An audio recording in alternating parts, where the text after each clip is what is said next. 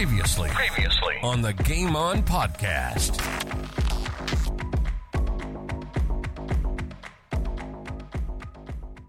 I mean, it was, and then you had the place going the other way where we're all going to Melbourne. Yeah, no, it is quite incredible in that regard. And you then from Ardlethan ended up at the Farrer in the Farrer Football League playing with East Wagga and won the Baz Medal. Love the name, the Baz Medal. The Baz Medal, mate. Yes. Actually, you wouldn't believe it. I won two things on the one day. I won the Baz Medal and I won a red billy card. Wow.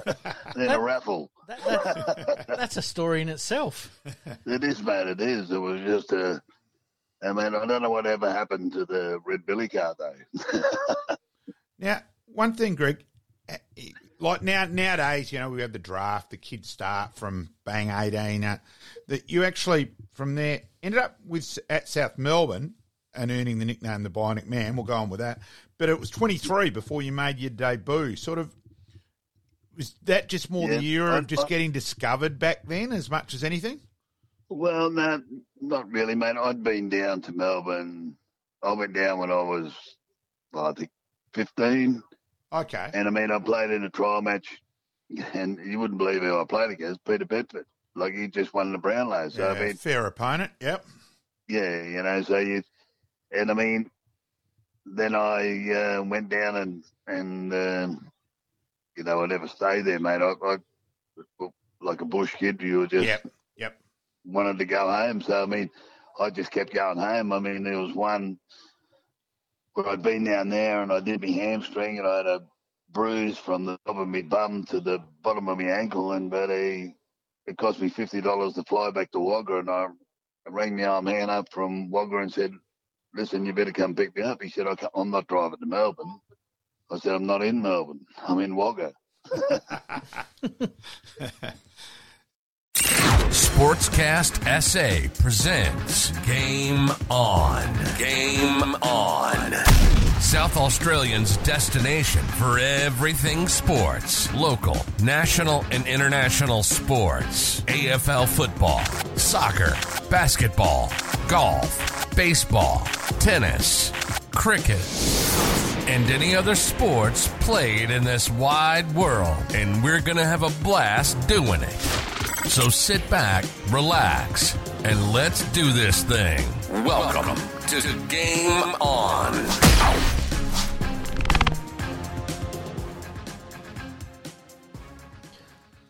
Welcome to Game On. My name's Pete, once again joined by Malcolm and Greg, experiencing what most of the youngsters are experiencing these days when it comes to the AFL and in a bit of homesickness. Yeah, Smithy was an interesting chat, and he's certainly been around the traps and around a few different places. And, of course, as we said, he did say it was one of his highlights was Shelby holding aloft the Premiership Cup for the Dogs.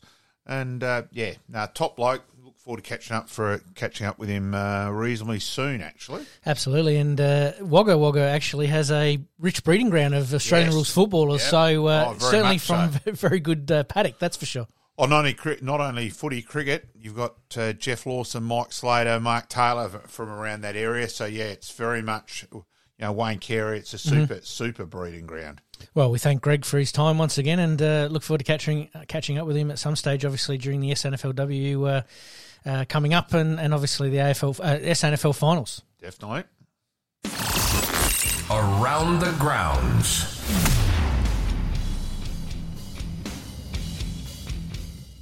Today, mate, we're going to have a bit of a talk about the basketball, some tennis, some cricket, but I think we've got to start off with the AFL, the hottest topic on everybody's lips since Saturday night, Adelaide v Sydney, and the goal that wasn't a goal.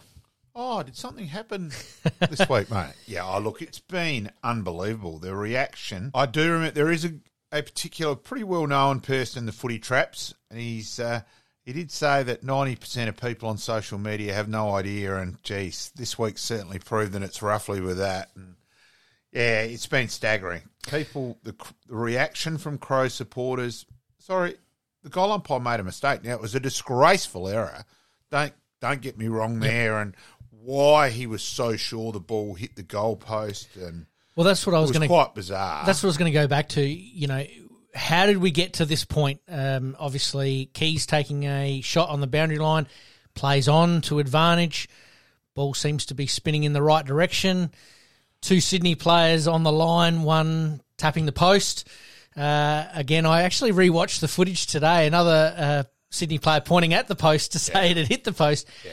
It's the biggest bluff of all time. But you're right. How does the umpire confidently call in that situation? I think he was so shocked that Keys had actually kicked the ball remotely straight, mate. But, if it was kicking Keys, it should have gone out on the full by 50 yards. It was a bit of a mongrel ball, though, I must admit. But look... But the system failed. At the end of the day, we have to say, look, human error, yes. But the system failed. irony is the system would have worked if he'd done really what he should have done and gone, geez, I'm not 100% sure, let's check. Yep. And if he'd done that, he would have said, I thought it was a point. Well, no, it's actually overwhelming evidence that it's a goal. It's changed. So the AFL actually are spewing because this was the chance that the system actually worked and the goal umpire stuffed that up. Now it will be changed. It'll go that whoever's up in the arc will have the power to overrule. Yep. That's going to come in. So let's just talk about that briefly for a minute. What I've heard a few things muted. Obviously, the last 2 minutes they're saying in every game will be taken out of the hands of the umpire, and all shots on goal, whether it be goal or point, will be reviewed. You agree with that? Oh, at the moment, people are going, well, how come it wasn't reviewed? No, every goal's reviewed. He gave it a point. Now, the other people are saying, why didn't the field umpire come in and overrule? No, the goal umpire is the sole judge of a score. Now, what should have happened was the goal umpire go, hey, I'm not 100% sure. Then the field umpire runs in and gives the signal for the square, same as cricket, basically, in that regard. And that's what should have happened. Yes. But as soon as he went, no, I'm sure, bang, I'm sure it's hit the post. Now, the field umpire has given you all clear. He can't run in and go to the goal umpire and, well, no, you've got to check. That's not his responsibility. Now, it would have been great courage for one of the field umpires to go against protocol, put his own job on the line. If he'd done that, comes in and the ball had hit the post, he's sacked himself. So let's look at a scenario where the umpire is 25 metres away or 15 to 20 metres away. Crowd is absolutely going bananas that they've come from so far behind. Keys has kicked a goal, and I'll say that in inverted commas as we're here speaking because it wasn't adjudged a goal at the time. Can that central umpire or that field umpire actually give the all clear to a boundary umpire when the crowd is going so cocoa bananas that he may not have heard it? The field umpire gives the all clear using his hands. 2 hands, he considers it's a goal. 1 hand, he considers it's a point. Yep. Now, that is a guide for the goal umpire. Right. Now, most times the goal umpire follows that. Yep. In this, I actually don't know what the field umpire gave. I haven't seen that, whether he gave the 2 hands or one. Some of the footage is inconclusive. Yeah. But it does seem that the umpire or central umpire in this occasion was further away than probably what they should have been. Maybe, but in that, he's just got, well, all clear, your call. Yep. Geez, hey, he's adamant. It's hit the post, it's call. Get on with the game. So then we go along the lines of Taylor Walker's come out during the week. No, I want to go back to one point I got from last night from Mark Ducker. Yep. And Ducks is spot on.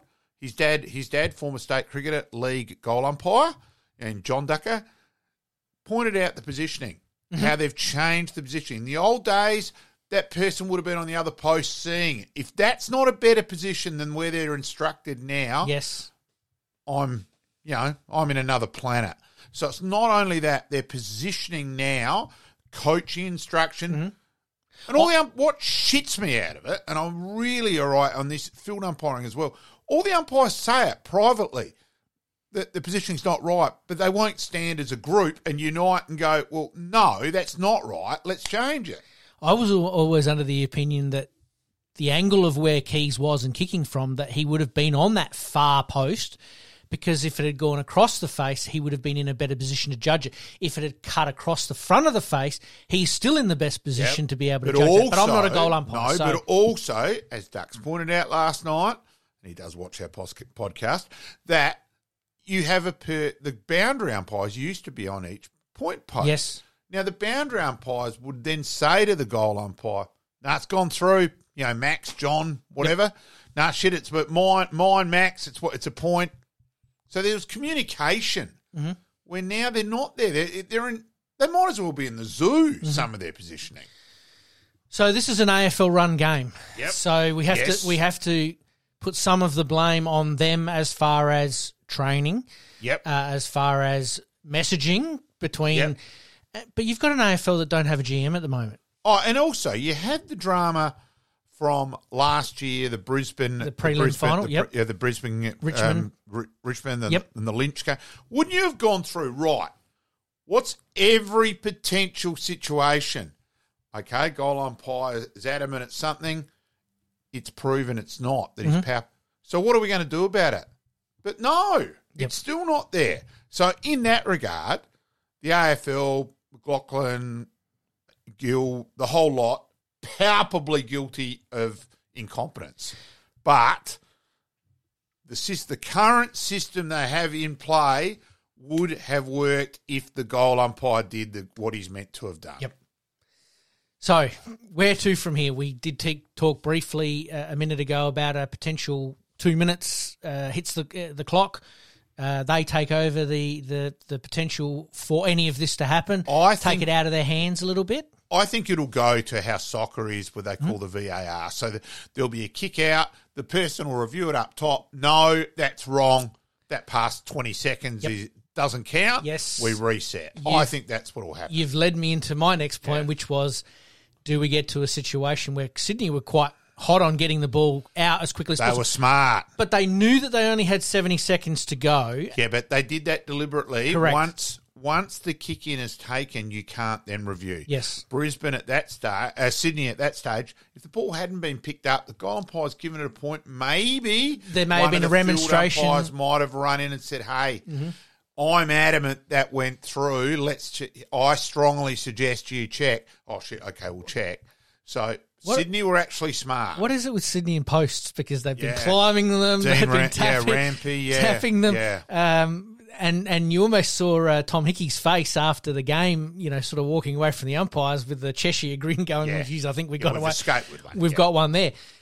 So they're the sort of the couple of options that have been thrown up at the moment. But the arc has been cobbled together with footage from a TV broadcast that just hasn't worked since 2009 with the Hawkins goal, non-goal. It's been in for 12 years. It still hasn't worked. The Carlton-Melbourne game the week before, the Carlton guy didn't touch that. He just brilliantly bluffed the umpire and that.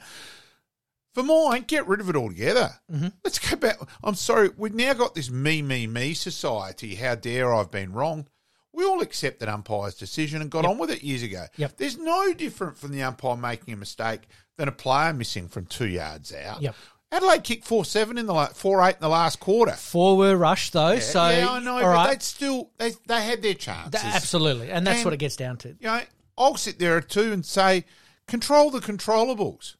Adelaide this year, their major stuff up for mine was not going to Darwin earlier. They stuffed that up. I'm sorry, I can't believe that Pedler was the sub last week. Control the controllables. The goal umpire made a mistake. Mm-hmm. Some of the carry-on was saying, reverse the result. Hang on, are we going to reverse every result an umpire's made a mistake in? Yep. No, there was 71 seconds. 71 seconds is enough time to kick 2 goals, let alone 1. Correct. In fact, there's probably been 3 goals kicked in 71 seconds. So, Sydney didn't look like kicking a goal. No, I think that's where I agree. There are things that you just can't nail down, like the Dawson one with Collingwood. Yeah. Yeah, all right, yeah, free kick. Wholly agree with that. But he's still got to kick the goal for them to win. Yeah, but also that one, yes, he should have been a free kick, but are we going to review every other free kick in the game? Yeah. The reaction has been insane. Yep. It's been embarrassing as a Crows supporter. Just ridiculous. I think it's a case of a lot of frustration being let out at a year that has promised so much for Adelaide and has just not quite failed to deliver on the basis that they've lost a lot of close games by under a goal, essentially. But let's go back to how many was their mistakes for losing those goals. I just think that they'll learn from it, and it'll something that will sit in the belly, hopefully over the summer for the Crows. But my last 2 points on this one, and we'll move on. We have to. We have to definitely. Taylor Walker's come out sort of during the week and said potentially the 4 umpires isn't working. We've talked about it extensively. It's just interesting to hear a player's point of view on it. I think it was just smart by text just to say, well, everyone in footy is all saying the 4 umpires has been terrible. It's been a dismal failure. Hey, AFL, let's get rid of one of them. He didn't want him. He doesn't care about him going up the scoring box. He just wants to get him off the ground. I couldn't agree with him more. Yeah. And the other one is obviously the human element to this, and as much as we're all piling on going the umpire made a bad decision, there's been a million bad decisions that have been made. Yes, this one was at a crucial point in the game, but I think Dawson probably put it perfectly, and Nix himself. This was all damage was done in the first couple of quarters, and they should never have been in this position in the first place. If they were up by 2 or 3 goals and this happened, all right, there would have been a little bit of a rumbling how the arc hasn't worked and so on and so on, but it wouldn't be to the point that it is right now. Exactly right. But to say the result should have been reversed and and people saying Adelaide should now get 2 more first-round draft choices, an absolute diarrhea stupidity. Mate, I was going to move on, but you've lit me up again here. This particular result and this particular decision, it had a flow-on effect for other teams as well in Geelong and I believe Richmond, St Kilda, Richmond as well. So, and obviously Sydney and GWS, and so the ripple effect was huge when this potentially could have been one of the best finishes to the AFL season for a long, long time that I can remember anyway. And probably the irony that Western Bulldogs losing the next day, which Adelaide needed to happen, you thought it was no chance. Yes. Cost me 9 in the footy tipping comp, actually. And that's so, look, let's move on. Yeah, the ripple effect was just huge. But you're right. 2 first-round draft picks, whoever's mentioning that, I must admit I was probably half an hour after the game thinking that there would be some sort of legal challenge like most people.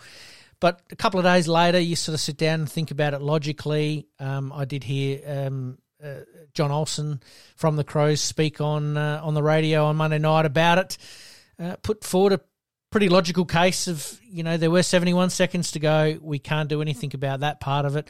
If there'd been under 5 seconds to go, you've probably got a little bit of a case to answer. But again, let's just say I'm involved in Adelaide Uni Footy Club, so it's not like I don't speak to lawyers every single day. And one of them, very high up, burst out laughing about potential legal change. He said straight out, there's no case whatsoever. Yeah, that's just fair enough. All right, let's move on. Round 23 in the AFL, Brisbane getting over the line against Collingwood. Yeah, as expected, really, because Collingwood just so many out and all that. I still think Collingwood are the team to beat personally. They'd need to get the players back and all that, but I still think they'll be around the mark.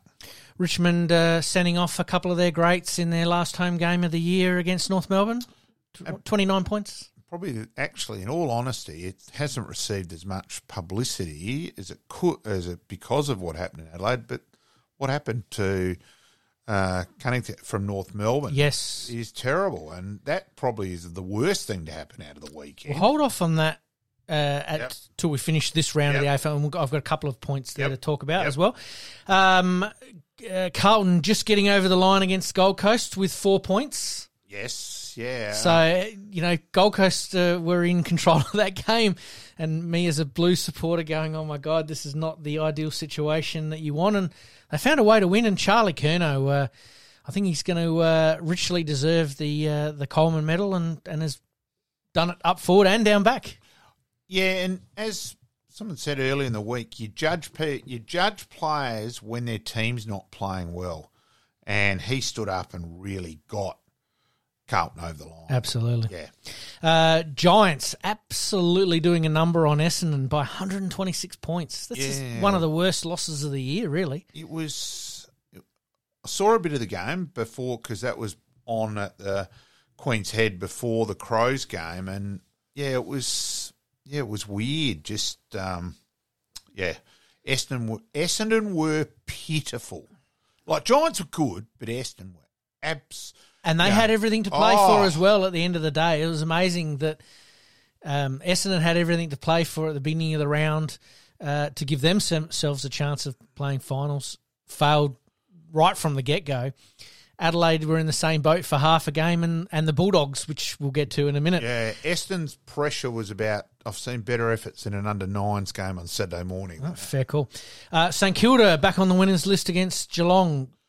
Yeah, look, they're the team Smokies? of the season. Yeah, but they're the team, because I don't think that their list is that good. Yep. I think they've only got a couple of genuine A-graders, and Ross Lyon, full credit to him, and the whole coaching panel. Look, I think some of the recruiting the last couple of years, of which a certain Jay Gallagher was the one who pushed for Wanganeen Malira, has turned out to be a gem, a very astute selection. Yep. And Matthias, Matthias had a pretty good year. Let's not forget, he comes from under-18s. He didn't play a league game over here. Yep. He's a great kid, absolutely wrapped for the Filippo household, and be following Matthias in the final series big time. Absolutely, and another South Australian that both teams would love to get back at some stage. We did talk about Adelaide and Sydney, obviously Sydney by point. Yeah, move on. The big shock of the weekend was West Coast defeating the Bulldogs. Just terrible, the Bulldogs as well. And two, you thought it's been a contest. The Bulldogs have got 2 goals up at three-quarter time. They'll run away here and win by 5, and then it just didn't happen. Yes. I went and watched the South Adelaide Eagles under-18s game on Sunday because that was for top spot. And following that game in the background, and we all went, jeez. A couple of experienced players back for West Coast certainly helped, but you're right. There's something not quite right at the Bulldogs at the moment, and I'm sure that if they do miss the finals, it's not going to be the worst thing for them because it'll probably create a pretty big review. And I know that Adelaide are looking at one of their players as well and getting them over. So we'll see how that all pans out. Yeah. Melbourne doing the job against Hawthorn. Yep, did what they had to do. Newcombe a late out for Hawthorn for mine. Changed that up a fair bit. He had 40-odd touches the week before, and he's probably their premier midfielder. So they were still competitive again, though, Hawthorn. Hawthorn's improvement from the start of the year has been dramatic. So, yep. Yeah. And their last 6 or 8 weeks have been very, very, very good. So, and Port Adelaide doing what they needed to do against the Dockers. They sort of hung around a little bit at times, but Port looked like they were always in control. And again, the usual suspects step up, and Horne-Francis, Butters, Rosie. The dynamic 3 on the, and as I've said, come September, fine weather, good luck against those 3. I actually, if results happen this week, so if Brisbane beat St Kilda and then so Port play them in the first final up in Brisbane, I give Port a massive chance because I can see their midfield being too quick for Brisbane. So absolutely. All right, and obviously to finish out round 23, we had a new coach appointed up at the Gold Coast, which was no secret, but I'm a bit cynical. It seems like the AFL PR machine rolled out Monday morning going, we've got to get a different story on the front page, and that's what they did. But I think this one had been in the works for a little while. But Damien Hardwork up at Gold Coast, I think that's a very good get for them. I think the appointment had been in the pipeline from even before the season. So, out of that, and if you offered me any role, any coaching role, that is the plum appointment. Having seen their 3 academy kids they pick up who would have all 3 out of the top 10. You add to that to already Rao, Anderson, Miller, yes, etc. Walter will take the competition by storm next year. Yep. He is the best key position player. I'm rating him above both Kings before he got picked, at the same time. Yep. Wow. Good luck. Good luck competing against that next year. That's how high. And, that game, sitting with some recruiters from other from various clubs, and as Wales said, don't worry about next year. He'd be in any teams. He'd be in any sides next week. Mm-hmm. So that's how impressive he was. A little bit like the Lee Matthews going up to Brisbane, premiership coach coming in to help Gold Coast obviously firstly achieve a final, yep, and then roll on very, from there. very, very pointed that he comes out and says, you know what, 80% of our premiership side is in this room. He set the bar right from the get-go, which is exactly what you want as a franchise, a new franchise. But I reckon that's needs smart. success. Smart. And I think, being honest, it's true. Yep. That's also, it's not the wah-wah, Mark, Steve, wah-wah chat and just talk it up. No, that's how much ability is in that Gold Coast side. Yep. Couple of retirements. Tommy Jonas. Yeah, it does get to this time of the year, and we do get a few that come along. But the one that stands out for us is Tommy Jonas, saying that once the season's done for Port Adelaide, I'm done, and he's hoping that it's obviously a grand final. Tommy Jonas. Now this is it's a few weeks ago now, probably several months actually. He may have been shopping at Foodland at Nord, and he may have walked out and had workers in there chasing him he'd forgotten to pay. And one of them may have been number 35 for Nord in Jack Hurd. So, yes, Right. I can say that it's very good mail that it did happen. Well, maybe it is time to retire. Great servant for the Port Adelaide Footy Club, obviously coming from Nord, so he's obviously one that we've kept an eye on, and disappointed that he's in the black and the white. But you know, his 1%ers at Port Adelaide make him a Port Adelaide legend. Really. And another one, his dad, John, may have bought a copy of my book to give to Tommy for Christmas to remind him of his Nord roots. Fair I thought that was great by John. Look, also, massive credit to Tom Jonas because he didn't go through the traditional bit. He actually ended up at Nord from Ross Trevor. Bass got him out from Ross Trevor where he wasn't even playing. He was playing A's and B's a bit. So incredible that he's gone on to captain an AFL side, play over 200 games. Massive praise for him. Timmy G, we listen to him occasionally, and he's been on this podcast. He said that he's about 200 1%ers above any other Port Adelaide player, which makes him a Port Adelaide legend, really, at the end of the day. And gone on to be a very, very good club man. All right, mate, we're going to quickly whiz through this week's rounds. Round 24, Essendon v Collingwood. I'll go Collingwood.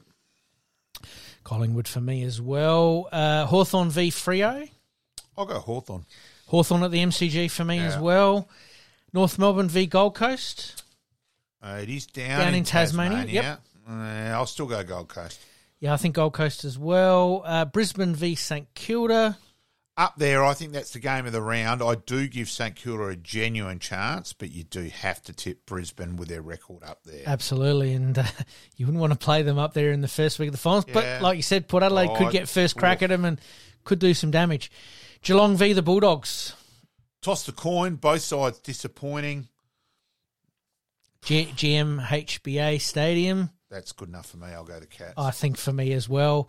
And this was a game that we were actually looking forward to potentially shape it for one of those two teams. Now it's only up to the Bulldogs to win it. So you're right. Geelong for me, though. West Coast v the Crows. I'll go Adelaide.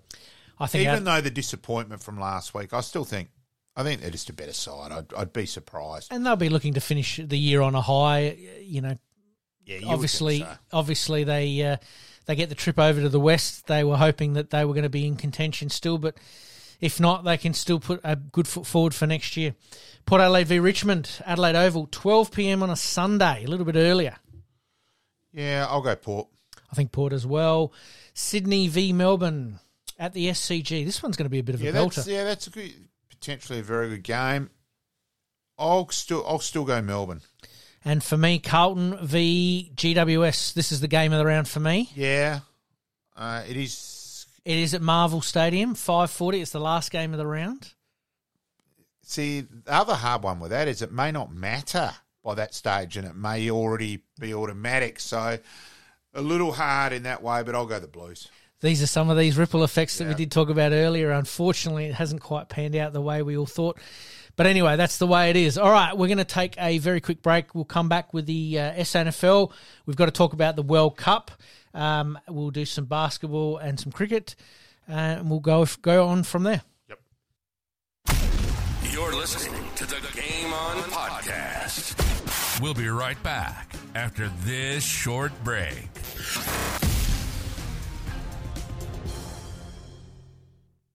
And the SNFL, mate, I tipped a draw, Yes. which was unbelievable. But we actually got two for the first time, I believe, since 1958. Yeah.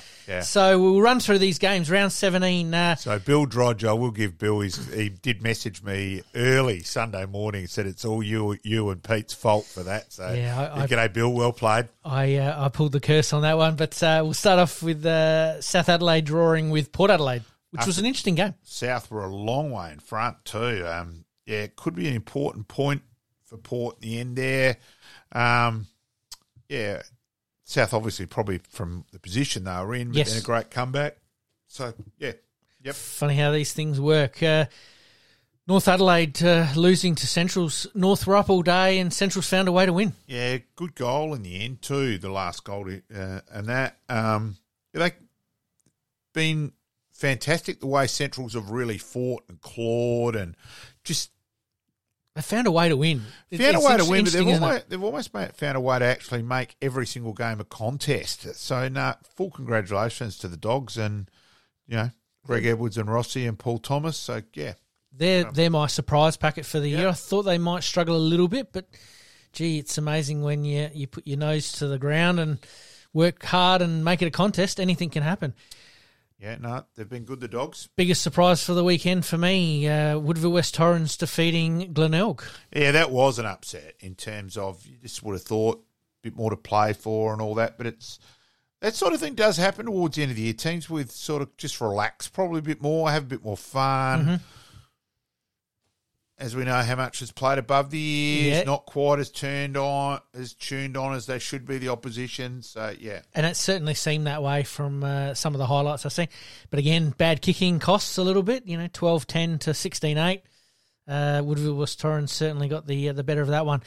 Now, Nord were in control against West Adelaide most of the day, and West sort of found a way to get themselves back into it. And, yeah, like you said, I got the message from you going, people are jumping up and down going, why did I tip it? But at the end of the day, it's what ended up happening.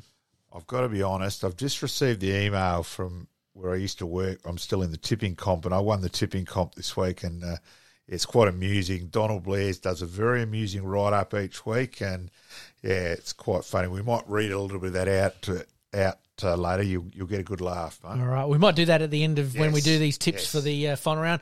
And obviously Adelaide defeating Sturt, which was I did actually watch this one on the telecast, and Sturt were good, but Adelaide again just that little bit too strong, weren't they? Yeah, surprising really though, because Adelaide have fair few injuries, so they're not playing there's not a huge number wise of SNFL. So full credit to them, where you've got to give Adelaide their due and have a crack at every other club. Mm-hmm. I certainly include Nord in that. Mm-hmm. The top-up players, how many of them should be at an SANFL club at the moment? Like I'd say there's at least 3 or 4 would walk into the Nord side. So, yeah, I think well done there. Adelaide complemented their AFL-listed players. Their AFL-listed players looked like they got a ton of the ball and made some very, very good decisions. But again, Mickey Godden is...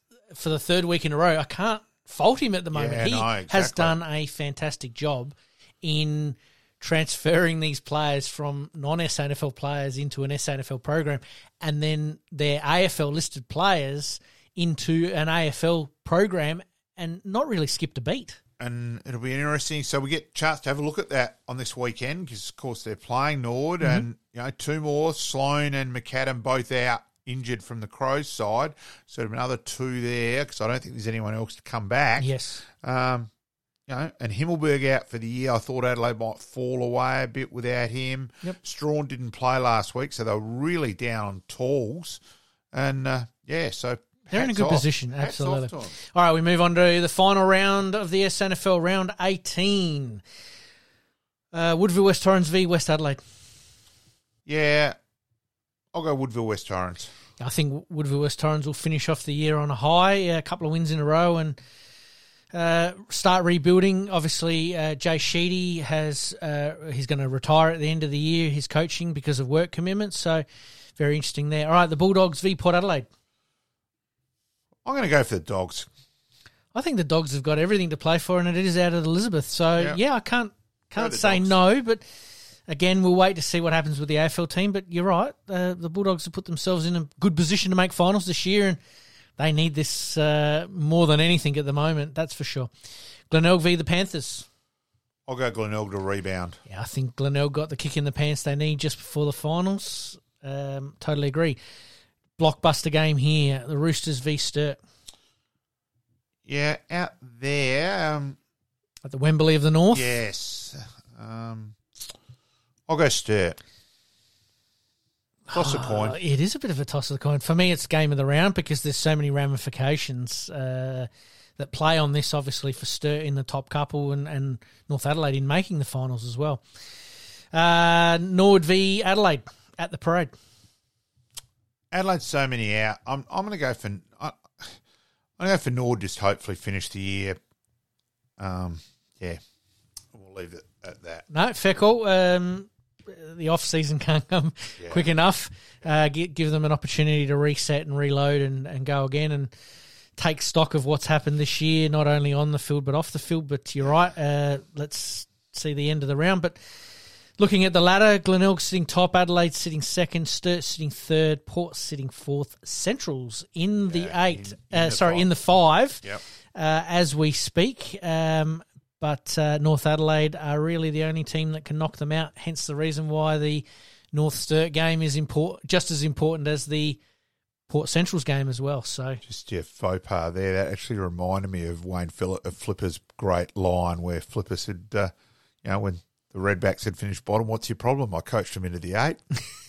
There you go. Typical idiot Flipper. Well, Nord are inside the top 10, so we're going all right. All right, I'll let you read that email out that you've got in front of you there, mate, about the footy tipping before we move on to the World Cup. Another tight week this week. The star of the show was New York Times best-selling author Malcolm Ashwood. In a week where most tipsters were afraid to go out on a limb, Malcolm stood head and shoulders above the rest with 8 out of 9, 2 points clear of second place. Rumour has it that Malcolm, an umpire himself, was the only one at Adelaide Oval cheering when the goal umpire ruled the ball had hit the post. Let's hope for Malcolm's sake the AFL integrity unit don't look too closely this one. You idiot. Donald, thank you. Ah, wow. Yes, there's all sorts of ramifications from that, but well put. All right, mate, we'll leave the SNFL there, and obviously we've got finals coming up, and we'll take a bit more of a deep dive into that once we know who's there. And it's an exciting finish to the SNFL finals run this year, and look forward to looking into it a little bit further as we go along. All right, the World Cup, mate. Where do we start? Let's unpack these playing for third and fourth place. Australia v Sweden. And look, for mine, that was a bit of a blight on the competition. That penalty given, look, honestly, I've seen more. It may have flicked her heel, and we watched it 30 times. We were at, as I said, we were at the Queen's Head out the back, and let's just say we might be on 7-second delay and that for the language out the back. Yep. Where one guy said, that's it, I'll never watch another game of soccer. And I'm going, hang on, as far as I'm concerned, the Swedish girl dived, you know. Mm-hmm.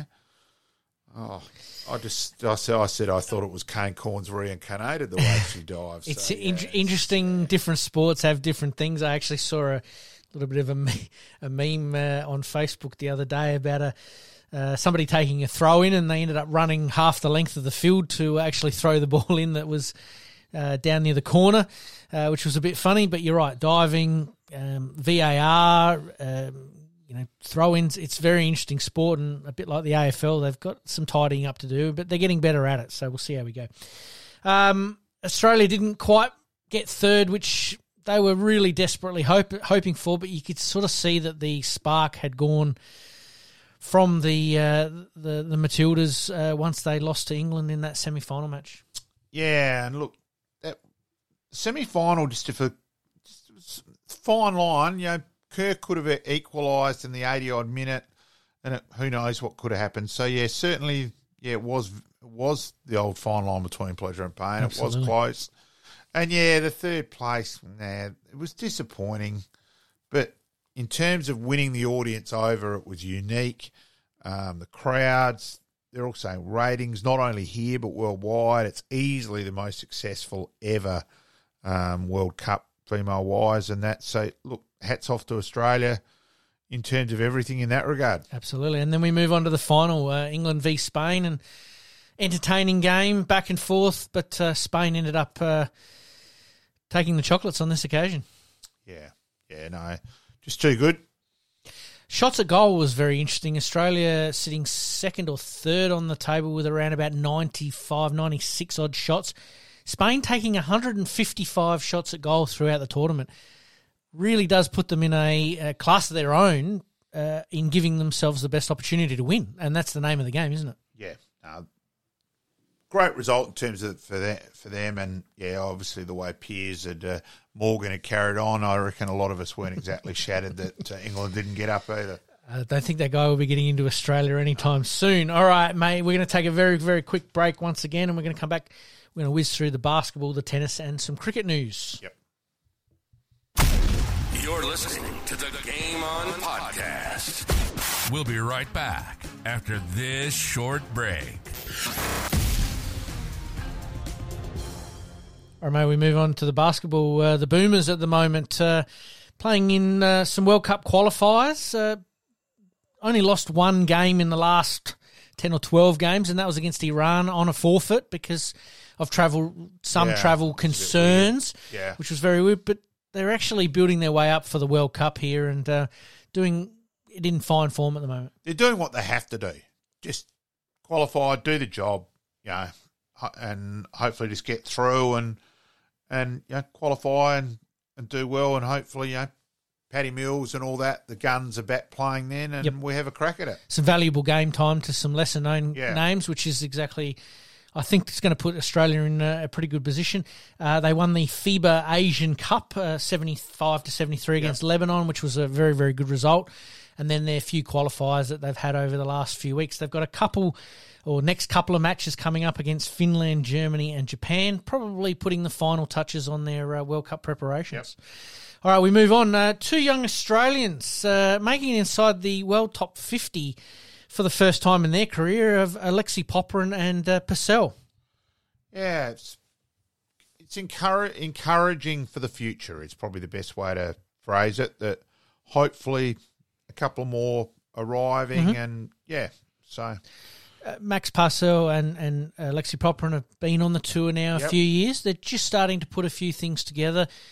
Bit more consistency. Yes. We obviously talk about Kyrgios. We've talked about, obviously, Tomic previously. We've talked, obviously, Diminar last week. Australia's tennis is just starting to go through a little bit of a revival, and now that some of these big names are starting to step away from the game a little bit, we're looking for that next player to jump on. These guys are still young enough to play some very, very good tennis, and they're just sneaking inside the top 50 for the first time in their career. Yeah, and hopefully just continue to build. Mark Philippoussis is back with Stefanos Tsitsipas just after a couple of months. Yeah, interesting. Parted with his pupil at the end of the Australian Open. There was a little bit of a backstory to that. He actually did a voiceover for a betting company, which was then pulled up by the ITF, the International Tennis Federation. Governing body sort of said, hey, hang on, we don't really want players, coaches, administrators involved in the betting side of things. They found that obviously there was nothing going on. He just was basically voicing over and was obviously allowed to return after, I think, around about $100,000 in fine. So bit of a slap on the wrist, but back with his man, his fellow Greek, Stefanos Tsitsipas. Yeah, okay. No, apologies. Didn't realise that. So, absolutely. Good player, Philippoussis. I did a little bit of research. He ran into Sampras quite a bit. It's a bit like Hewitt. And you look at some of their career stats and you look at some of the finals that they lost, or on the way to the final, they lost against either Sampras or a Nadal or a Federer or Agassi. You know what I mean? So, and Philippoussis was in that boat. And I think the one that stands out for me is probably the game where Sampras lost his coach to cancer down here in the Australian Open, and Philippoussis played him that night, and Sampras was in tears, and that's probably the one big one that stands out for me, apart from his Wimbledon final. He was around the mark a couple of times. Absolutely. Yep. And cricket, mate, South Australia currently up in Darwin for a bit of pre-season. I'll let you take the microphone on this one. You gave me the heads up on this one a day or two ago. Yeah, well, we're hoping to have Ryan Harris and that, but definitely have Ryan on a different week. He's up in Darwin. There was a meeting tonight and that, so it sort of clashed. Look, they're buoyant, the Redbacks a bit. I think we've got a bit more bowling depth overall. Batting, it'll be interesting to see what happens there. It's still the question mark. You need Henry Hunt to have a big year and be more consistent. Will we see Travis Head and Carey for any parts of it? Will be some. You just got to wait and see on that one. Drew's obviously important. McSweeney came, McAndrew and McSweeney. McSweeney looked good with the bat. Always awesome to catch up with his grandpa who comes down pretty regularly from Queensland for his games. So yeah, there's hope as a Redback, which probably you can't have said that every year for the past few that we already knew beforehand, where I do think this side's a chance. All right, well, we'll keep a bit of an eye on that one. Just to finish off on cricket news, Usman Khawaja locked away a commentator's role when his time is finished in Test cricket. I think it'd be great. He's eloquent. He thinks. Doesn't speak verbal diarrhea like a few of them. I think it'd be great. Are we concerned a little bit that he's already thinking this way, or is this just him setting himself up for the future? And I've always seen him as pretty level-headed. So yeah, I think he's just being smart. Yep, absolutely. Well, we wish him the best of luck on the field, and hopefully we don't see him off the field too soon. Yeah. That's for sure. Yeah. All right, mate, we're going to take a very quick break. We're going to come back with our Past Players, Past Legends segment, and tonight we have Chris Prime. Go the tractor. Liking this podcast? Please like, rate, and subscribe.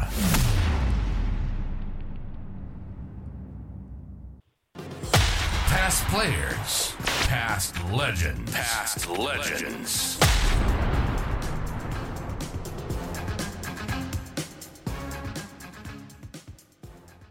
So tonight we are absolutely privileged to have on legendary, and I don't use that word lightly, goal-kicking phenomenon in Chris Tractor Prime. Of course, he cut a splendid figure in that Lycra Guernsey in his time at the parade. We will get to that, obviously. But if we actually read out all his goal-kicking achievements, Pete, we'd be here to about next Thursday. You were here at 9 a.m. this morning and started reading it. Yeah. We're still reading it now. Just a casual, before the start of, after 2021, Tractor a casual 2,060 goals in the country in footy. It is a monumental achievement, and Tractor, we will go through some of that during it, but welcome aboard, mate. No worries. Thanks, Malcolm. And Pete, thanks for having me. Thanks for jumping on, mate. Like we do with most of our guests, we like to sort of delve into your juniors and then work our way up and how you got to Norwood and some of your exploits there. But where did you start your juniors, mate? Oh, look, I started my junior footy in, God, it would have been 7 or 8 at Port Neal. I think I played under 12s for a couple of years before I touched the ball, as I think most kids do at that age. And played all my junior footy at Port Neal before heading to school at Westminster for 3 years. Okay, I didn't realise. So, Westminster, what years were they school-wise there, Tractor? I would have finished in 87, so 85, 86, 87. But yeah, what year school-wise? Oh, that was 10, 11, 12. 10, 11, right. Yep. Yeah, And so, yeah, one of our teachers there was David Tiller, who was, Yes. I think, captain of North Adelaide at the time. Tills is still at Westminster, mate. Yes, yep. My son's just finished Westminster last year, so Tills was still there, and it was good to catch up with him. So, so he was there, and Kim Harris, who Yes. was our first 18 coach while I was there. So he taught me a few little tricks as I travelled through. State cricketer. So obviously with your juniors out in the country there and then moving to Westminster, did you always have a bit of an appetite for goal kicking? Oh, look, I did. Pretty much from a young age. Look, I played forward. I wasn't overly big as a kid. I sort of played forward pocket, rove sort of thing, as most younger ones do. Like, you know, you get on the sides, and the bigger kids in the age groups plays down the spine. I guess my first memory of goal kicking was, I think it was 81. We hadn't kicked a goal against the opposition mini side for the whole year. But we won the grand final. But the ball was in the air when the siren went, and then went through the goals. And that's my distinct memory of, like, the first really important goal you kick is when you snap and it's in the air, and it's a fair memory, that Tractor. And you win a grand final by 2 points. Oh, everyone loves the sausage roll. How old were you then, Tractor? I reckon I was 10 or 11. So don't worry, you still got on the West Ends, mate? Yeah. No, I got in the car with Mum and Dad, who don't drink and never have. Yes. And headed to Western Australia straight after that. Okay. So from there, let's go through some of. So, in terms of footy wise, you build up to ending up at Nord. Obviously, let's go through though. 89, you've kicked 118 goals for Ports. And then in 91, 125 goals for Tasmans. Yep. So I played my first senior game at Port Neale in 86. So Port Neale was by itself. We won 3 premierships. Well, they won 84, was only 13.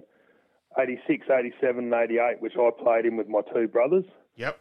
And then Port Neale amalgamated with Arno Bay to form Ports. Oh, right, okay. Yep. So Ports was the amalgamated club, and that was our first year, and we lost the grand final to Kimber.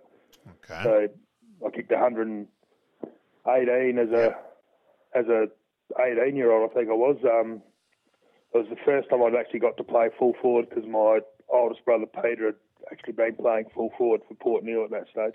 And a great thank you to Peter Lyons for his book on country goal kickers, which I have in front of me. And by pure fluke, the first page I turned to today, looking for you, I came across Richard Horgan's name and gave Horgs a ring. So, and then he said, he'd play. He was involved with you at Tumbies as well. So the old small Adelaide and small footy world was in vogue there, mate. What was your biggest haul in that 118 in any one game? Off the top of my head, that was a long time ago. I'm lucky to remember what I did. I reckon it was about an 11 or 12. Correct, 11 against Ports. So well done there, Tractor. You've passed that one. And then, in terms of then arriving from country footy, you decided to have a crack at Nord. Not as a youngster, you'd already played a fair bit of senior footy and that. What got you to the parade? Look, we played an EP game at Crystal Brook. Yep. I think I kicked 5 or 6, and Port Adelaide approached me straight after the game to see if I wanted to come down next week to train or play. North Adelaide approached me, and Nord asked me out we'd like to come out and do 2 weeks pre-season. Yep. And my saving grace was I was 21, and I guess smart enough in the world to know I wasn't fit enough to play the next week. Yep. At Reggie's level, there's no guarantees, and I thought 2 weeks, come out and train for 2 weeks and see how it goes, was like, on-the-job training really for me. Yep.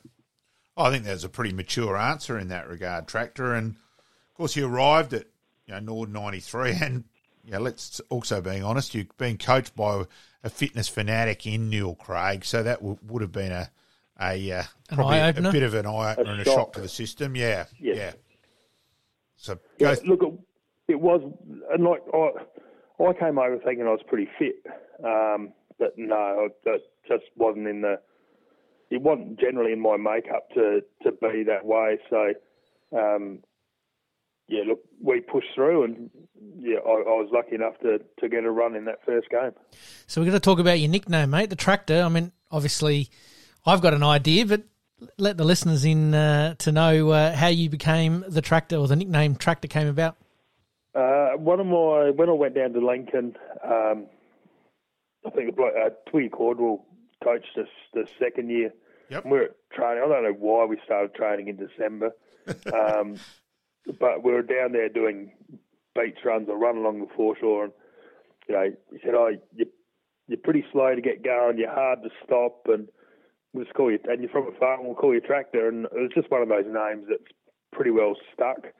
I know when I got to Norwood, because I was towards the end of the run, everyone asked what your name was. Well, when you're right at the end of the run, people actually remember who you are. Yeah, so true. it was a real ploy that I'd employed at that stage, just to be unfit to try and get guys to remember who I was. And then, so was it also your mum may have a bit of wise words at your beginning at your time at the parade too, mate? Yeah, she did. I guess it was, we had the bye the first week, and Sturt played Centrals at Elizabeth.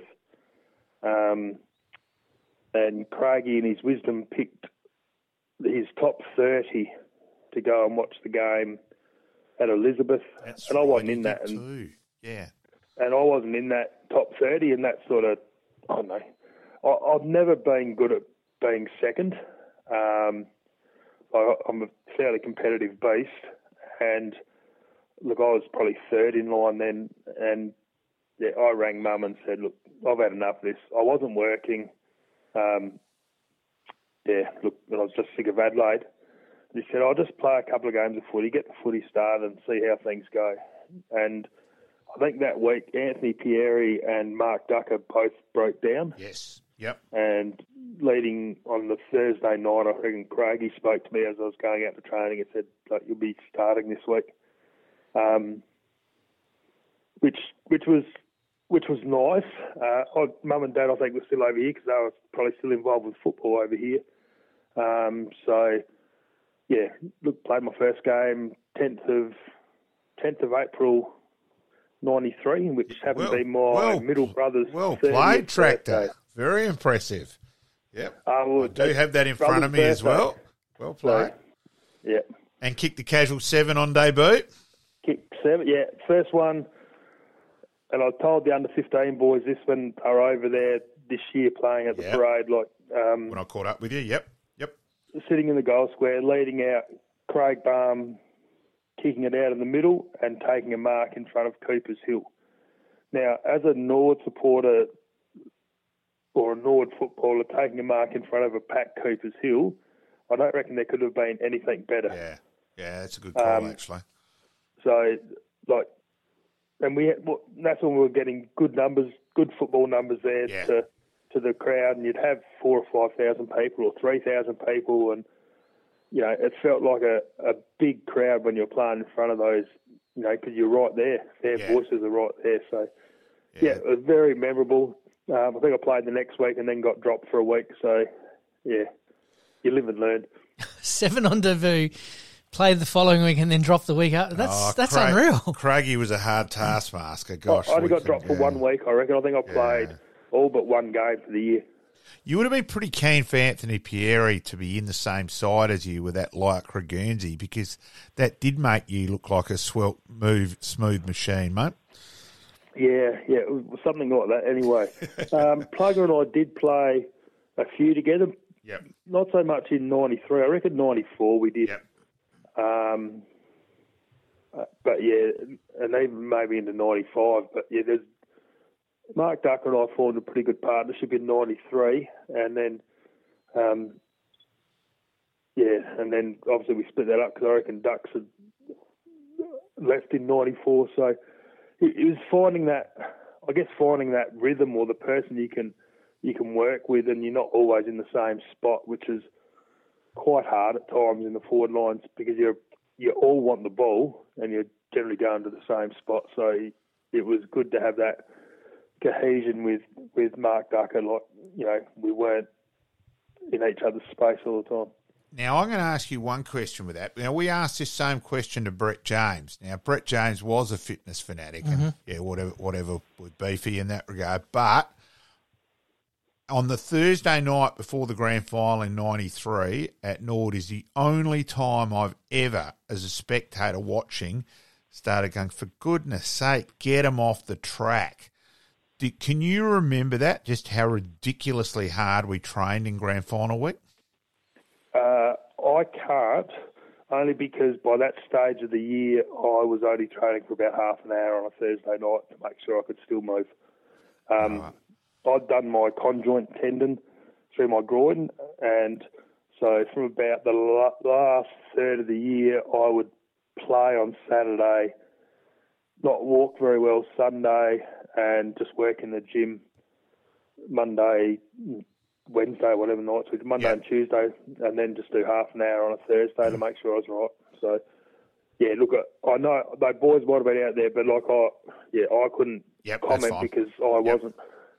And the highlight of that year, did you find as well the prelim final against Port was a great game? It was a great game as well. Okay, we finished on the right side and won it running away really, but that was a fantastic game. And did you think that was virtually the highlight of the year as well? Yeah, look, I think we played. There was about 25 or 25,500 people in Footy Park, and it felt full. We normally played out there, and it felt like there was no one in it. Yeah. And that was a noisier game and more atmosphere than the grand final the week after. Yeah, because unfortunately the grand final we weren't exactly overly competitive. I will say, I was happy for Simon Neve because I thought Neve still should have been. I thought he should have got more opportunities at Nord, and also happy for Bruce as coach. But yeah, it certainly wasn't a great day. And I will say, I'll be honest that Pete, I reckon we were in the bar by about the 15-minute mark. I was sitting at the northern end, so I can certainly attest to feeling disappointed early on. That's for sure, mate. Yes. You obviously 93. You start against Sturt at Nord, and you finish the year in a grand final. I mean, that's stuff that you dream of as a kid. Is that something that Oh, yeah, it is. Like, it would have been nice to play in a winning grand final, but yeah, just that whole feeling, even the lead up for the week, and someone gave me some photos the other day, and it was of us getting presented in Rundle Mall the day before. They presented all the players as they walk across the bridge across the middle that's no longer there. Yep. And you think, how much footy's changed, like, all this stuff going on now just doesn't happen. But, yeah, mess happens, but they demand more. Yes. I think we demand more of our footballers now than what we did back then.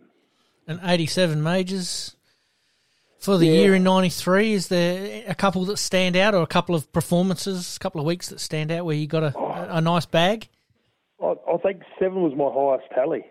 I think I kicked a 7 against South Adelaide as well, when I think Plugger had kicked 13 in the twos, which put a bit of pressure on, and I kicked 7 in the ones. But yeah, look, I guess I played my role. Like, I'd sort of kick my 4 or 5 or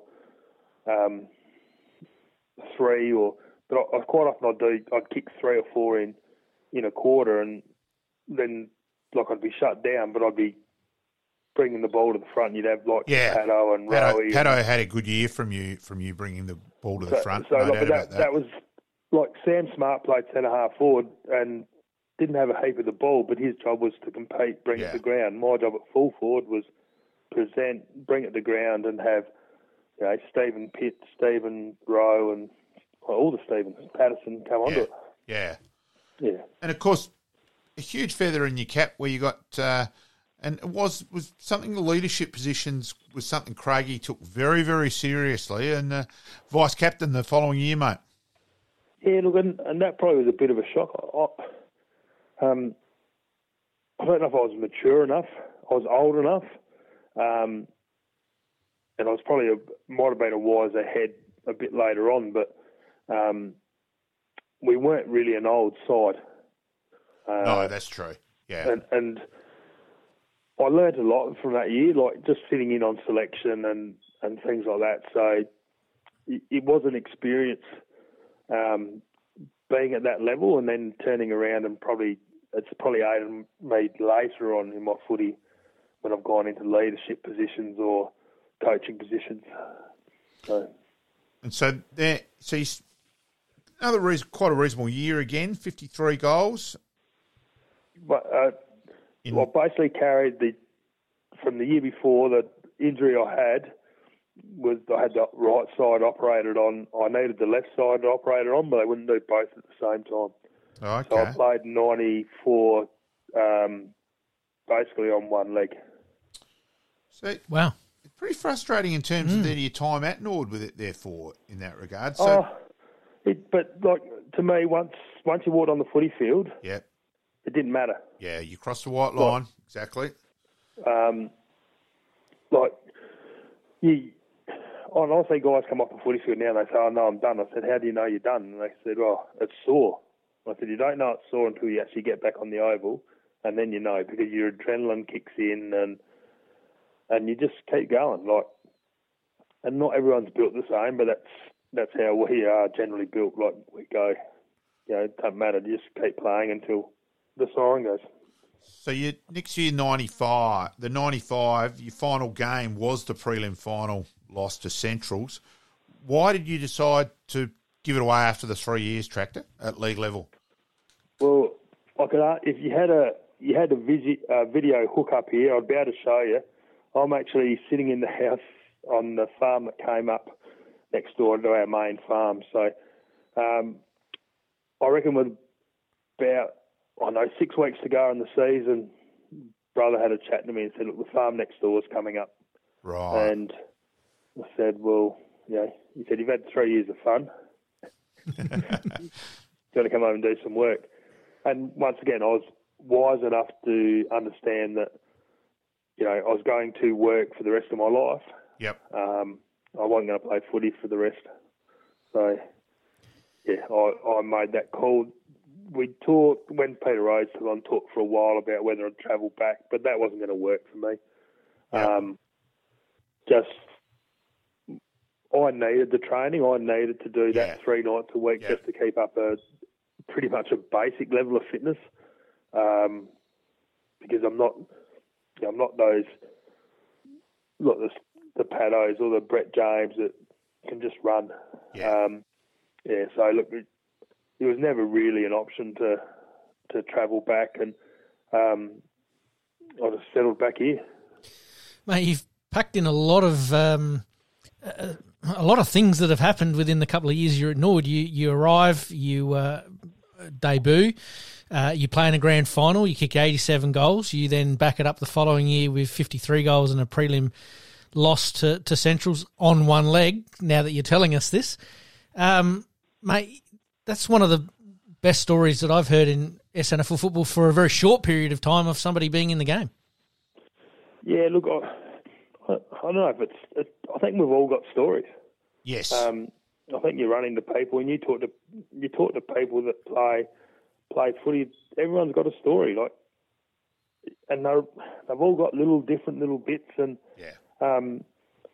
because not everyone doesn't know what someone else is challenged by. So it's one of those things, and it's not till you sit down with them and have a bit of a chat, you go, actually, you face challenges I didn't even know about. Exactly. So I think we've all got them through life, and football's no different.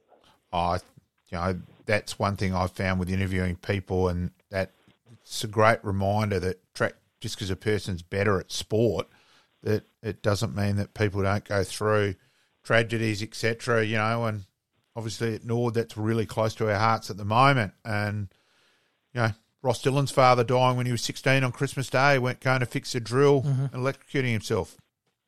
Bruce Winter's mum died when he was 2.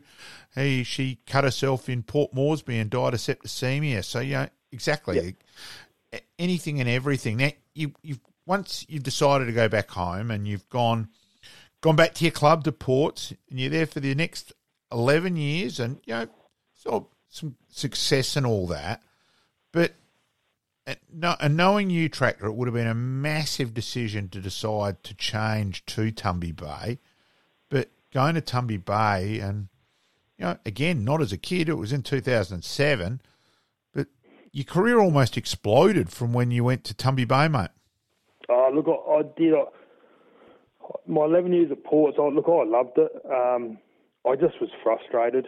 I think we were probably had 3 or 4 top-line players and then sort of dropped away. And we just couldn't keep up with sides. And without the 6-6-6 rule, we got a little bit beaten up at times. Yeah. And my coach at the time was Trevor Grenfell. Yep. Buff. Yeah, North Adelaide. He said, if you want to enjoy your football, go somewhere else. That's a pretty mature comment, actually. And I was 36. I think I was captain of the side at the time.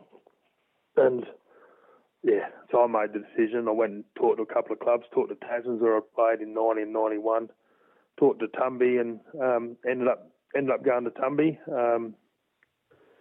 And one of the local papers, about a month out from the footy, they put a bit of a report in there about what the clubs are doing. And I knew this bloke, and he said, at 36, this fella probably find it hard against these young guys running around. And that sort of, that was like, a red rag to a bull for me. So it's probably the fittest I'd been since I left Nord when I played that first year at Tumby. And just a casual 150 goals. Ouch. 10 plus on 8 occasions. And righto, come on, Tractor, what was the highest total you kicked in that year? Oh, God. I reckon I kicked in 18 that year. Well played, 18 against Cummins Kapini, and also winning the male medal, mate. Yeah, look, I knew I was a chance when I kicked 6 in the first game and got 6 votes. So it was one of those years, things just, we had a good side and the ball came in a lot. Yep. But I had a purple patch in the middle. Richard Horgan was our coach. Yes. And I must have read a Malcolm Blight book early on. And he always said about tying your shoelace on the inside of your... Yeah. Oh, red hot on that, Blighty, yes. Yep. On the inside of your boot. Yep. So the ball's not hitting a knot and you can kick better. Well, I reckon I kicked 9 goals, 7 this day on something. And Horgs has said to me, why do you tie your shoelace on the inside of your boot? And I said, to help me kick straight. He said, it's not working, tie it on the outside. I think I kicked 100 in the next 9 games. So and much I think it was about 100 goal, 12. Yes, and I'm surprised the Horgs year, didn't I tied my claim that to me shoelace today. on the outside. So much for Blighty's theory. Yeah, so football's fair bit between the ears. Yeah. Absolutely. And so a couple of male medals involved there, mate, too. Still no club best and fairest there, though. What's that? Couldn't quite get the best and fairest Wow. in Tumby, so you won two male medals, but no B and F. And 150 odd Yeah, goals. 150 goals I thought might have been enough to get you up, Tractor. a runner-up that year. Okay.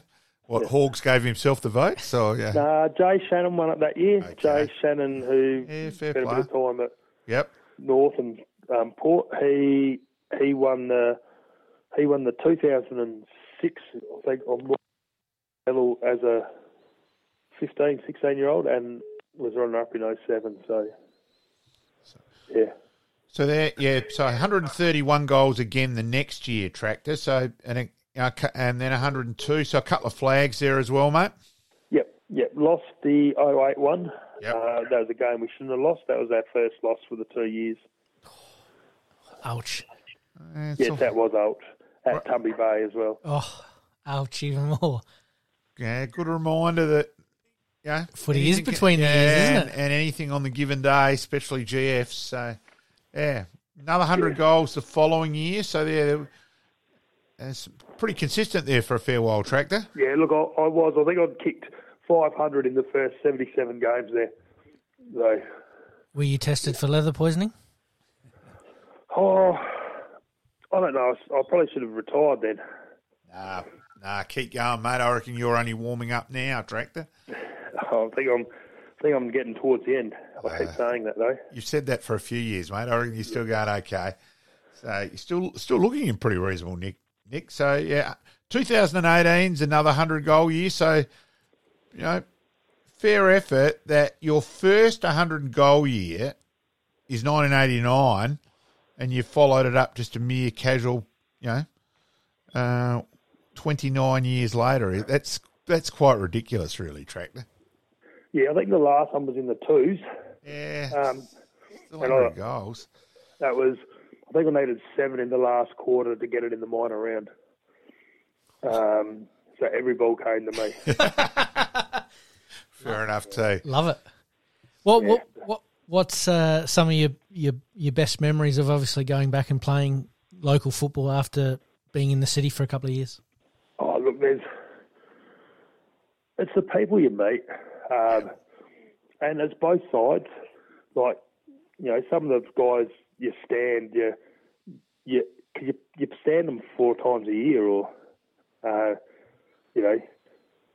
there's a bloke just down the road that we stood toe to toe and maybe discuss the finer points of the rivalry between the two clubs, but we'll have a beer every time we see each other. Exactly.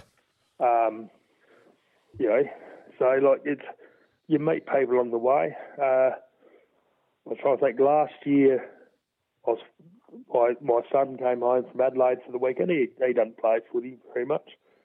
I said we were short. I said, well, you got socks and shoes and boots. Well, we'll register this week, and we lost that week, but I played a game with Sam, so that was good. Like, yeah, he took a mark in the middle, passed to me, kicked the goal, and I thought, well, that's about as good as it gets. Yeah, can't argue with that. I reckon that's the perfect wording too, Tractor. Can't get any better than that. Yeah, like there's things like that happen along the way, or just little things like it might be given a handball to. I know that doesn't happen from full forwards inside 50 very often. To a bloke that's struggling, or just learning, you handball it to them and they kick a goal, and it just lifts them and it lifts the whole side. I don't need to kick goals. Yeah. That part of my job's done. Like, but if you can help someone out now, or encourage people, that's sort of what you can do. What about some Mortlock Shield, highlights there, and who you've played with and against, Tractor? Well, I can't remember who I played with and against. There'd be a fair chunk of them. Look, they were always great weekends. I don't think we'd be allowed, like, realistically, under SANFL rules, we're probably not allowed to do it now, like, because we played 2 games in, 3 days. Like, we'd get shot down, but we'd play a full game on the Saturday and, party pretty hard Saturday night, and sometimes again Sunday, and then front up and play again Monday. So, like, and you played against the best of every league. So I remember one day there I was standing Jeff Phelps, and Yep. I was maybe a little bit under the weather from my Sunday, and it's just hard work. Like, you really test yourself out. So it's one of those things. It's every level you go up, you just find those people that. We find more people that are at the same level as you or better than you, so you challenge yourself. Jeff Phelps, good left arm opening bowler too. He got me out a couple of times, unfortunately. So again, the old small sporting world as we keep going in that regard. But it's any real memorable wins in Mortlock Shield that you really treasure? Actually, the one I treasure the most is probably not so much on the football side. It's the best story that gets told though. Yeah. I think we play. I'll tell you the year if I can remember it. We played on the Saturday. I kicked 9-goal one on the Saturday, and as I said, we all went pretty hard at it on Saturday night. And my old footy club, Tasman's down there, used to have a drink sprint on Sunday, and they would give you a schooner glass as you walked in. and it was free beer for an hour and a half. Oh, wow. So this is 10 o'clock on a Sunday morning.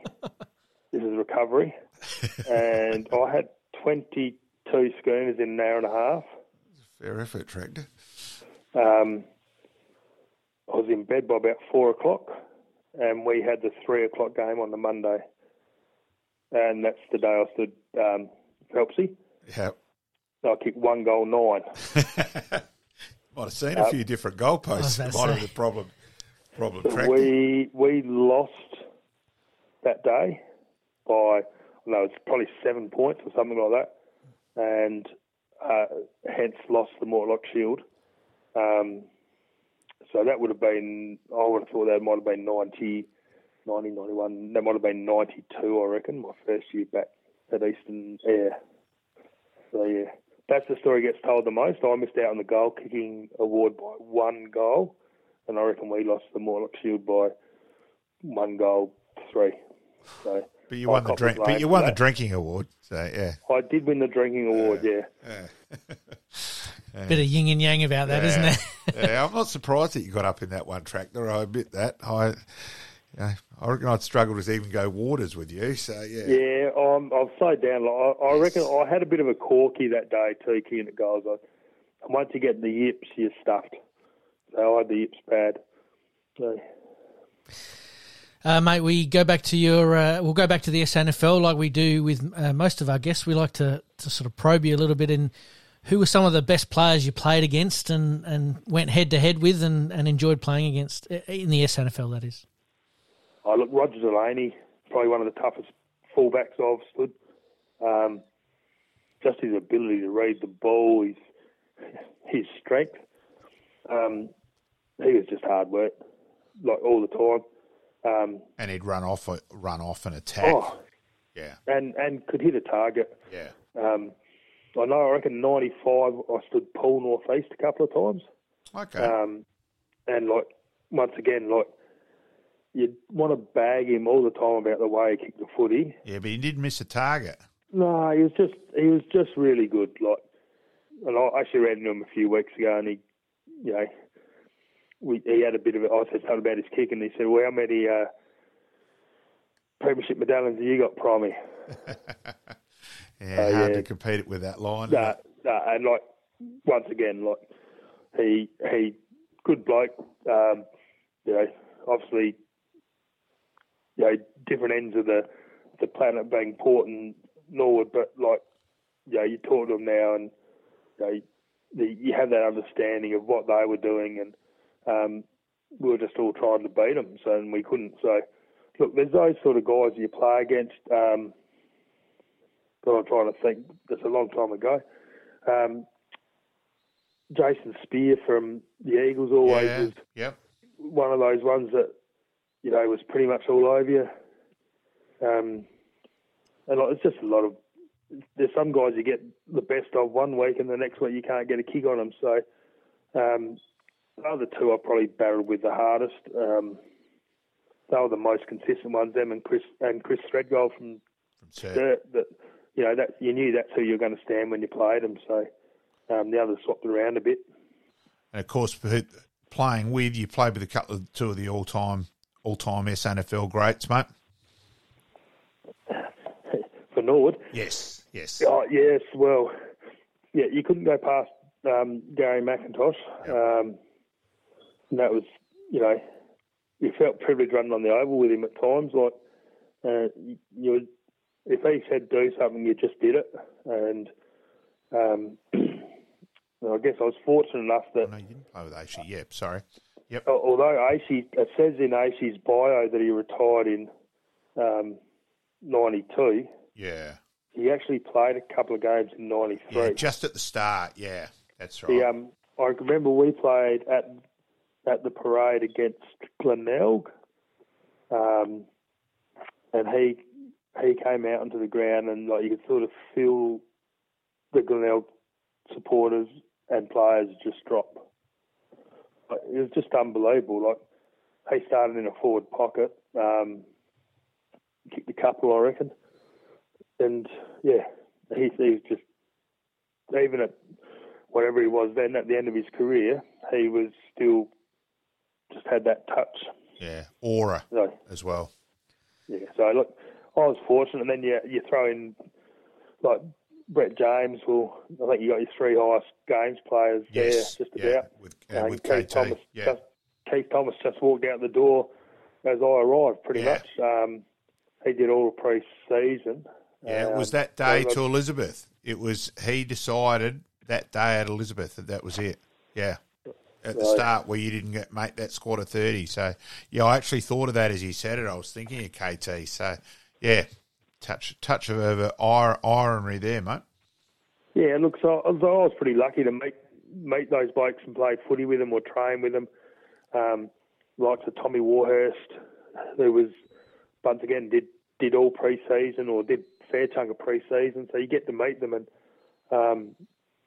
you get your foot in the door when you see them now and you think, well, yeah, look, guys I was a Sturt supporter growing up, so the guys that you sort of look at and you idolise, and then you start meeting them because you're playing footy against them or with them, and you're sort of sometimes a little bit in awe of them because you go, oh wow, it was only 12 months ago or 2 years ago I was watching you on TV thinking, God, how cool is that? And next thing you know, you're there with them. Mate, we'll get you out here on this one. What are you up to these days? Well, at the moment, I'm running helping running a farm with my oldest brother and two nephews. Run a sheep stud. So we've got our ram sale coming up next Tuesday, the 29th, if anyone's looking for a good Palmerino ram. I was just throwing a plug in. And Go for it, mate. Go for it. and then, I have I did retire at the end of last year football-wise, but did fall off the wagon. I played 5 games so far this year for Ports. That doesn't surprise. And yeah, fascinating your current situation with Ports and Tumby, mate. Being made a life member and playing back at Ports. So yeah, you've sort of completed the full journey, mate. Look, I have, and that's where it started. Like Port Neal had just done up their complex earlier this year, and my nephew Caleb yes, come over and said, "Oh, look, we left a couple out of the B grade." I said, "Oh, that's good." And I might have snuck in and had a couple of quiet beers and on the Friday, and I messaged the B grade coach and said, "Disappointed I didn't get a game." And that was at 7:30. By 7:45, I had a clearance and was registered and fronted up the next day. I'm not surprised that Caleb did that either. So, love country footy. I love it. So, yes. Look, and it's a nice feeling to go back home. Like, that's where I started my footy. But yeah, still heavily involved in Tumby, like with the club rooms and managing the bar, and so like it's one of those things. It was an opportunity. Tumby had plenty of numbers. I wasn't going to play, and it just sort of happened by accident. No, great to hear, and look forward to catching up with you and Caleb too at some stage as well. Tractor, greatly appreciated to come on board. Congratulations on an incredible career, and look forward to catching up again, mate. No worries. Thanks, Malcolm. Keep kicking those sausage rolls, mate. I will try. Thanks, mate. Thanks, Tractor. Cheers. We thank Tractor for his time tonight. What a career. I mean, I made mention of it, obviously, when we were talking with Chris at the time, that, 2 years at the SNFL level. 3 years at the SNFL level. 2 leading goal kickers, kicks 87 in his first year, kicks 54 in his second year, basically on one leg. Goes back to the country. He's already had a glorious career before he arrived at the SNFL, and then a glorious career after, which is still basically going. And it snowballed again. It virtually reincarnated at the age of 36, where he swapped over to Tumby Bay and kicks 150 goals in his first year there as a 36-year-old. The all-time leading goal kicker in country footy with a 2,060-odd goals. Yeah, it's an incredible career, and yeah, great to have the tractor on board tonight. Absolutely. He made a couple of very good points that everybody has a story, and Yeah. this is why we run this part of the show, is that we get to hear these stories and we get to find out He's things a bit that of we a didn't deep- know. Bit of a deep thinker too, Tractor. Absolutely. All right, we thank Tractor for his time. Liking this podcast? Please like, rate, and subscribe.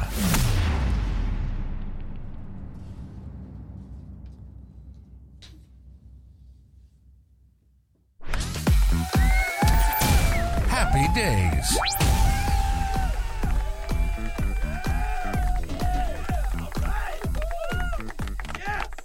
Kick us off today. Happy birthday, Jacob Surgeon. Drafted to Port Adelaide in 2003, originally from South Coogee. Surgeon made his AFL debut in round 1, 2004 against Essendon. Went on to play 5 of the first 7 games before a knee injury tragically cut his year short. Yeah, and a real good bloke too, Serge. I'll be honest, with the passing of Choco, his daughters, Suzanne and Robin, rang me.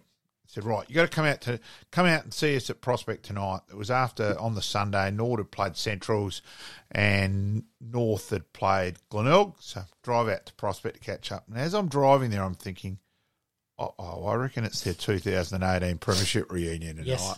So I walk in. Obviously, I'm the only person in Nord gear. And look, Jacob Surgeon and Josh Carr were really good. They kept playing it up because I said, I'm not watching that crap, turn my head. And, hey, Malcolm, Boyd Woodcock's about to kick a goal. Yep. And then I'm going, no, put last year's grand final up, put the Kings goal. And I get on well with Cameron Craig. I've coached him in cricket. And Craig, he's going, piss off, Malcolm. I never want to see that goal again in my life. So it was really good banter. Yep. And Serge was good with his part that night. Absolutely. Steadily built his career in Port's to his losing grand final in 2007 with a career high games played in that season. The highlight obviously would have been named vice-captain in 2010 after that. Look, the big thing where I really respect Jacob Surgeon is all you want is a person to get the best out of themselves, and he did that. He left. He didn't leave anything out on the track. He every blood, sweat and tear, and he got the best out of himself. Absolutely. Now he's coaching North. And that led me to my next point. Unfortunately, he was delisted in 2012. Tough, strong tackling machine. Moved to defence to lock down on a defender if he needed. But obviously through that midfield, very, very good. And like you said, he definitely looked like he left nothing out there. He then goes on to be an assistant coach at Port Adelaide there for a little while before taking up the role at North Adelaide and has really gone from strength to strength. He's pretty well respected around the traps. Absolutely. Serge. And hopefully North Adelaide make the finals this year for him. Yeah. Happy birthday to Jacob Surgeon this week. This week in 1995, cricket, Brian Lara completes his 7th Test century, scoring 179 at the Oval in London. He was as good to watch as anyone, Brian Lara, when he was going. Very beautiful, smooth. Yeah, smooth. Superb timer, wristy. Yeah, great player. One of the greats. Absolutely. I can't disagree with you there. Again, the Mount Rushmore of cricket players. He's definitely well and truly up there for sure. And provides some very good commentary as well, which is very, very good. All right, this week in 2000 rugby, Australia clinches the Tri-Nation Rugby Series with a 1918 win over South Africa in Durban. Wallabies centre Sterling Mortlock lands 4 penalties and a conversion. He certainly delivered in the crunch situation that night in terms of just purely scoring-wise looking at that. So, yeah. Been a while since the Wallabies have had some success, so they're due again. Who knows what's coming up in the near future?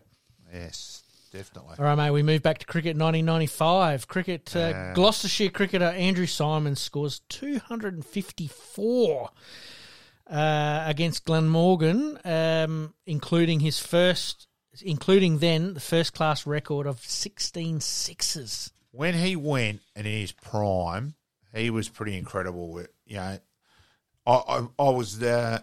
I worked that Test match at the G where he scored his initial Test 100, batting with Matty Hayden when we were in trouble, and those two got us back and then absolutely carted England after a while. And fielding wise, he was worth it just to watch anyway. Yep. So yeah. Absolutely, one of the all-time greats, and entertaining. You're right. Rest in peace for sure. And to finish us off, mate, no surprise, 1996 golf, the 96th US Amateur Champion, won by the great man Tiger Woods. Yes, yep. Can't did it in the amateurs, did it in the professionals. Yep. Unbelievable. Again. And apologies, I forgot to Google it. I will do it this week, the 53 Ashes series. So yes. I will do that. I'll follow you up on that one next week. I did forget, so I will do that this week. All right, mate, let's go into the extra time big finish. Yep. Extra time big finish. All right, mate, we had such fun with the mailbag last week that we had a few more questions come in this week. So we thought we'd add them to the run sheet. And Ben from Victor Harbour, who do you think will be the grand finalists now that the 8 has basically been set? Obviously in the AFL, that is. I still think it's really open. But look, I'll go the safe option, Collingwood, Brisbane. But I really give Port and I give Carlton a huge chance. So yeah, toss the coin, which I reckon is great. Mm-hmm. We should a couple other things that happened last weekend and all that. But I think there's been enough about that. Look, I'll go the safe option, Collingwood, Brisbane. Okay. But I'm going to go Melbourne, Brisbane. Yeah. I think that's probably the two for me. I mean, it kills me to say that as a Carlton man, but I just think that there's a couple of teams that are just probably going to get them at the right time. So anyway, I still give Port a big chance too. Absolutely. Thank you to Ben from Victor Harbour. Adam from Glenelg. With Glenelg losing on the weekend, does this hurt their chances for the premiership? Very easy question, that one. No. No, I agree. No. Thanks, Adam. It was a bit of an obvious one, but we thought we'd add it to the run sheet. I just think this time it's a wake-up call. I reckon the coach would have walked away inside smiling, you beauty. I've got a bit more to work with and a bit, just on a roll. They've got the minor premiership sewing up.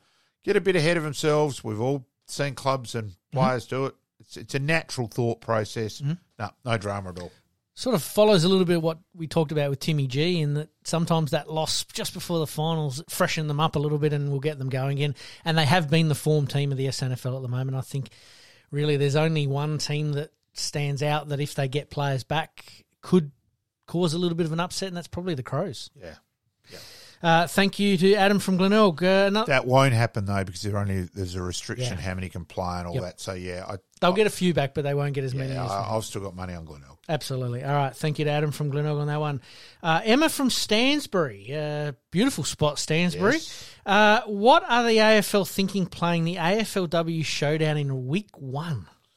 Points for and against that in terms of trying to get a bit of impetus to it. Look, I've gone on about this. I think they're changing their seasons has proven to be a disastrous call. Yep. And footy finishes, that should be it. You don't leave the main movie and then shove the B grade on afterwards. I just think it's insane what they've done. I've got no problem with that, trying to get a bit of impetus, but I just think it was done what they've done with the seasons. Yep, absolutely. The AFLW is still going through that teething period. Yeah. They've obviously split the teams up into sections, and so they're trying different things. But I've got something that I want to add to the run sheet next week. Almost not the rule book rant, but this might be my rant. That's for sure. Go for it. It'll be interesting too with that one. Lunch with Neil Baum on Friday, and then I'm driving him from Tanunda to him and Anson from Tanunda back into town. So that will be questioned with Barmy's involvement with Richmond. We'll be interested to get his side of thoughts on Absolutely. that as well. I look forward to hearing about it. Colin from Helensvale up in Queensland. So we're going far and wide here, which is great. Obviously talking soccer, the World Cup. Should Australia bid for the Men's World Cup after the success of the Women's World Cup? You can argue each way on that. I think the women, in terms of, I reckon Australia in that way that it was a welcome breath of fresh air, that it wasn't the rich prima donnas, there wasn't any historics, and I reckon we got behind them in that way. So maybe, but I think you've got to have way more stadiums for the men's side of things as well. So you've got to have a stadium that can hold a minimum of 40,000, which we do have the stadiums that can do that. but FIFA are very hot on the rectangular stadium rather than the oval-shaped stadiums that we do have. So, yeah, it is an interesting question, and I'm glad Colin emailed through. I think it's a great question, but I'd say personally no. If you've got to have that much infrastructure built and what that costs. Yes. No, I think it worked perfectly here. Yeah, the games at Highmarsh with sellouts virtually for whoever was playing. I think it just worked brilliantly. Yep. So, no, I'll leave it at that. Fair call. All right. That's it for the mailbag this week, but keep them coming, guys, because I'm thoroughly enjoying getting some of these questions so we can add them and give us some questions to work through. Not getting the beeps go off from a couple of those overseas people, etc., Pete. Leave it at that. We will, for sure. All right. Like we do each week, we have a little bit of fun with trade, re-sign and retire. We've got Tom Hawkins, Levi Casbolt or Jesse Hogan. Oh, it's a hard one this week. I'll go retire Levi Casbolt, trade Tom Hawkins and re-sign Jesse Hogan. Jesse Hogan's in real good touch at the moment. He is at the moment. So, he seemed to have found himself at GWS there. It was the perfect week to ask that. Well, it was. The week before. How could you say not re-sign Jesse Hogan after last week? So, absolutely. I'm probably along the lines of trade Jesse Hogan, re-sign Tom Hawkins and retire Levi Casbolt. So we're sort of on the same track there.